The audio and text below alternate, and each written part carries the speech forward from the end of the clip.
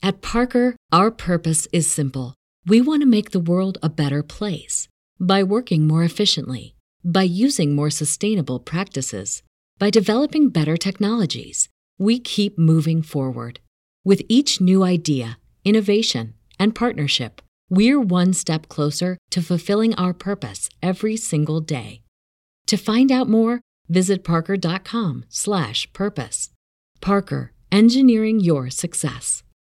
Say goodbye to your credit card rewards. Greedy corporate mega stores, led by Walmart and Target, are pushing for a law in Congress to take away your hard-earned cash back and travel points to line their pockets. The Durbin-Marshall credit card bill would enact harmful credit card routing mandates that would end credit card rewards as we know it. If you love your credit card rewards, tell your lawmakers, hands off my rewards. Tell them to oppose the Durbin-Marshall credit card bill.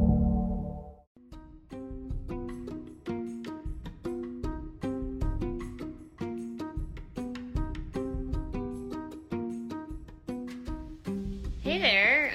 So welcome to our Wine Wednesday. I have to tell you, I am not having wine today. I am having a rum mint mojito. I don't know if any of you have tried these, but this was my beverage of choice tonight, which strays a little from our wine theme evening. But I'm staying at my uncle's house, and we tried the wine that he had here, and it came out black. I didn't know that wine could be black, so we decided to go with this. I felt like this was a safer option. But hopefully everyone here is having a great Wednesday. We are in the midst of a very big thunderstorm here in Florida, so you will probably hear thunder, and you might potentially see some lightning. So keeping it eventful here. But, so tonight what we figured we're going to talk about is taxes, which is always a fun topic. So currently we got a nice extension from the government, and so taxes are not due until Monday. This is, I think, one of the latest times or latest dates that have been available for your tax filing deadline. And it didn't seem like we had too many questions about taxes, so I just wanted to give everyone some information about taxes. I think that most people don't understand how our tax code works. I like to say it's an adversarial relationship that we have with the government. And the way I always described it is if you get an airline ticket, everyone pays a different price for their airline ticket. So some people on that flight paid $0. Other people paid full boat, so paid the top price for that airline ticket. And so taxes are kind of the same way with our government. So some people pay more, some people pay less. It's all about understanding our tax code. And tax evasion is illegal. That's what you go to jail for. And that's how they usually, or back in the day, that's how they caught mobsters. But tax avoidance is perfectly legal, and I would say even encouraged within our tax code. So it's all about understanding how taxes work. And basically, the basic understanding for our tax code is the more money that you make, the more that you pay. It's considered a progressive tax system. And the way to think about it is if you've ever looked at tax brackets, whether it's single or married filing joint or married filing separate, whatever your tax bracket is, I would look at it and I would take a look at how it works. Most people have never really looked at the tax bracket, and the first step to understanding taxes is going to be understanding how our tax brackets work. You start out, 0 usually to around, I'm just going to approximate here the tax brackets. It's not identical, but round up, if we're using even numbers, usually 0 to 10,000 for a single filer. You pay 10% on that, and then from there it moves up. So your next dollar then, from 10,000 to about 40,000 would pay 12%, and then after that you'd pay 22%. And these are the 2021 brackets, and the brackets change every year slightly, not dramatically. Right now with Biden's tax plan, that would change our tax brackets. It most likely won't affect those unless you're in the higher bracket. You'd have to, it looks like, and they haven't really given us total clarity on who it's going to effect, the White House says only for 400,000, but we're not sure if that's 400,000 single or 400,000 married filing joint. But in general, the lower brackets won't be affected based on what the information we're given so far, and it will just be that top bracket will move from a 37% bracket to a 39% bracket. And when I'm talking about taxes, I'm only referring to federal. So if you're one of those folks that's working in New York City, for example, you not only pay the federal tax bracket, you pay New York State, and then you also have New York City.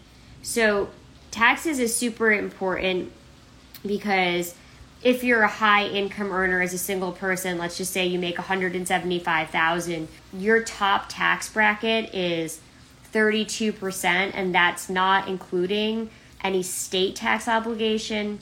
It's not including any city tax obligation. It's also not including any FECA. And FECA is going to be your Medicare and Social Security contributions. And that works out to believe, I think I'd have to double check, but about 7.5% right there.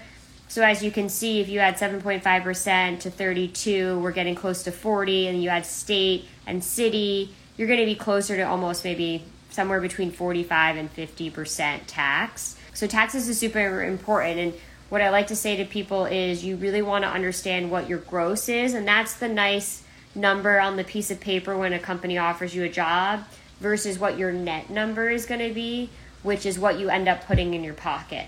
And your net number is the number which you can put food on the table with. Gross is a really nice number on paper, but you don't buy groceries with your gross number. You buy groceries with your net number. And so understanding your tax obligation and where you fall tax-wise can really help you long-term with your personal finances. So first off, right, you want to understand gross and net. So what is that number? Where do you fall tax-wise at the top? What's that gross number? What are you netting? What are you putting in your pocket? Because then once you understand that, you can be more strategic. And so then the two areas of tax that you need to understand is you need to know what your marginal rate is. And the marginal rate is the top tax rate you're going to pay. So for instance, if you were making $175,000 as a single person, that top bracket, that marginal rate is going to be 32% for 2021. Now, let's just say you're making $50,000 as a single person. Your marginal rate's 22%. So that's still a high tax bracket. Your effective rate, though, because we talked about it's almost like a staircase. Your first dollar pays the least amount. Your last dollar pays the most. Your last dollar is paying at that marginal rate, that top tax rate. The average between your first dollar and your last dollar and everything in between, the average tax paid is going to be your effective tax rate. The reason why you want to understand both your marginal and your effective tax rate is when we talk about contributing to a 401k at work, you can reduce the amount of money that is in that marginal tax bracket. So for instance, let's say you listen to the podcast and you hear how much I talk about how important it is to be investing for retirement, and you say, you know what, I'm going to max out my 401k and I'm going to put $19,000 into it.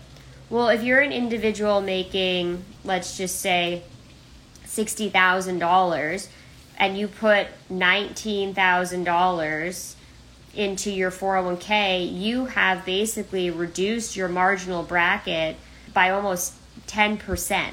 So just by putting the money into the 401k, you're saving about 10% on the federal income tax right there. So that's why it's important to know your marginal tax rate to see if there's any opportunities to, reduce that bracket to lower it and then therefore reduce your effective tax rate. And then from there, another couple of points is just briefly we'll explain that a tax credit, people talk about this. Maybe some of you listening do your own taxes, maybe some of you don't, but a tax credit is a dollar for dollar reduction of the income tax that you owe. So tax credits are wonderful, right? So it reduces the amount of tax you owe. What we just talked about with the 401k is a tax deduction. So it's reducing the income that you have to pay tax on. So both of them are great, and you want to strive to get one or the other or both if you can, but a 401k is a great way to reduce your taxes. And just a little statistic, because a lot of people don't worry about the taxes. And as I said, tax avoidance is perfectly legal and encouraged. And a great way to avoid tax is to use your 401k or to do a traditional IRA that reduces the amount of income that's taxable. But the top 25% of individuals in terms of adjusted gross income paid just about 87% of all income tax. So, it's a progressive tax system. I like to say it's adversarial. So you want to make sure you understand how our tax system works and make sure that you're being strategic with your tax situation, seeing if there's any tax strategies that you can take advantage of. So that's all I have tonight, folks, for taxes. If anyone has any questions, you can, I think you can say that you have questions. We are working on doing some more downloads here for you. So we're working on the traditional IRA. We have the Roth IRA already up. The Roth IRA doesn't provide any sort of tax break today. You get a great tax break in the future. When you go to take those monies out in retirement, the Roth IRA doesn't have any required minimum distribution, so no mandated distributions. It also doesn't impact your tax situation in retirement as long as you've held it for 5 years, you're over 59 and a half, totally tax-free. And it doesn't cause taxation of Social Security. So we're all, most people that come to my Instagram Live and most people that listen to the podcast are younger, but it's really important when you're in retirement to have income that doesn't tax Social Security, and that is one of them. Getting married this year, congrats. Would you recommend keeping your tax filing joint or tax filing separate? So this is a really interesting aspect of our tax code. Tax filing separate is almost the same as doing a single filing. There's really no advantage doing married filing separate, except usually with student loans. If you're on an income-based repayment program, that's usually when I see it. Obviously, you want to check with an accountant to make sure that's the best option for you. I would say that most often, not always, but most often when you look at the married filing joint tax bracket, it's more generous, meaning you can have more income in those brackets and, have a lower tax obligation. So I always kind of have thought, personal opinion, but I always have kind of looked at the tax brackets and thought that married filing joint, it looks like the tax code, not that it says, tax code doesn't have an opinion, but that the tax code almost encouraged being married. It seemed like you're a little bit better off married filing joint. So most often you don't see people doing married filing separate because the advantage of being married, unadvantage of being married, is that you get to file married filing joint. So unless you have a student loan situation where you're on an income-based repayment program, most likely you probably would be better off and save money from a tax standpoint with married filing joint. Yes, correct. So yeah, the only reason, we had another comment, but yeah, usually the only reason for married filing separate is based on income repayment programs for student loans. And that's because then they can separate out the income, therefore your student loan payment is going to be less because it's essentially like filing single. A little better than filing single, but not tremendously better. So that is usually the only reason I see married couples doing married filing separate is for that income-based repayment program. Or in other cases, if someone's been divorced but not officially, so you're still filing, we see married filing separate in those situations because they're really trying to separate the assets and they're still legally married and working through that negotiation, and they'll also do married filing separate. But those are most often the cases that we see for married filing separate. So in terms of your questions about you're getting married, what do you think the best option is? Most often your best option is going to be filing your taxes married filing joint. And that was a great question. I hadn't thought about that. And it is important. Most people have never gone and looked at the brackets. I would go and look at the brackets, and then you can kind of see why I push so much doing the retirement savings, especially if you're in a high bracket, how you can reduce that income just by participating in your 401k at work.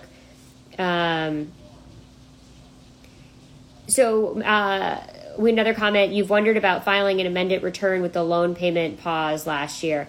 Yeah, that's possible because you didn't have to make a payment with COVID. The best thing to do in that situation is I would absolutely ask your accountant if it makes sense and you would save money from a tax standpoint. Obviously, if you don't have to make a payment, you didn't have to make a payment with COVID, maybe you were better off and had a tax savings by filing joint. So I would ask your accountant if they think it makes sense for you to do amended return, because there was that pause on the student loan payment. So I would defer that to your accountant, but I think that's a great question. Would married filing separate be better if you wanted to be able to contribute to a Roth IRA if married filing jointly takes you over the limit, or the benefits of filing outweigh that? So the government has thought about this. Typically when you do married filing separate, it's usually not an advantage except for that income-based repayment, or if you're in the process of getting divorced. So you would have to look at how much more you would spend in tax versus the advantage of being able to do a Roth if you separated it. Most often, it doesn't make that big of a difference. So you're better off doing the married filing joint. And that's another one where when you get down into the nitty-gritty with that sort of thing, you want to always check with your accountant. So you make a lot less than your spouse, so would it behoove you to do the married filing separate so you, based on only your income, could do the Roth IRA? What I would say I think would probably be your better option is to be a little bit more strategic with it and say, for this most recent question in order to take advantage of a Roth IRA, I would see if there's a Roth IRA available through, or 401k, through either you or your spouse's work plan. And then you're probably saving money as a household by doing married filing joint. And then what you could do is maybe then, because you're a team, if you're, married, then maybe, you split the money up so that you can then max out your 401k and do, part of it traditional and do the rest of it Roth. So you're still getting the Roth monies contributed, but you're doing the Roth 401k rather than the Roth IRA contribution, if that makes sense. So we got some good questions tonight. I appreciate everyone asking these good questions. But yeah, for that last question, I would see if there's a Roth 401k available, and I think I would probably consider going that avenue and versus doing married filing separate. I think as a household, you might end up paying a lot more in tax. So I would see if there's a way to save the tax money and then still get the 401k in the Roth option. So, wow, I didn't think taxes were going to be that popular. So I'm excited that everyone seemed to like the tax questions. So, as always, thank you very much for participating tonight in Wine Wednesday. And we will be posting this to our Wednesday podcast. And we will put together a little download on the website, which is futurerichpodcast.com, to give you a little overview of effective marginal, understanding those tax brackets, and then also the difference between a tax credit and tax deduction. And then I will also put on there your married filing joint, your married filing separate, and your single and head of household 2021 tax brackets. So thanks for joining. At Parker, our purpose is simple. We want to make the world a better place by working more efficiently, by using more sustainable practices, by developing better technologies. We keep moving forward. With each new idea, innovation, and partnership, we're one step closer to fulfilling our purpose every single day. To find out more, visit parker.com/purpose. Parker, engineering your success.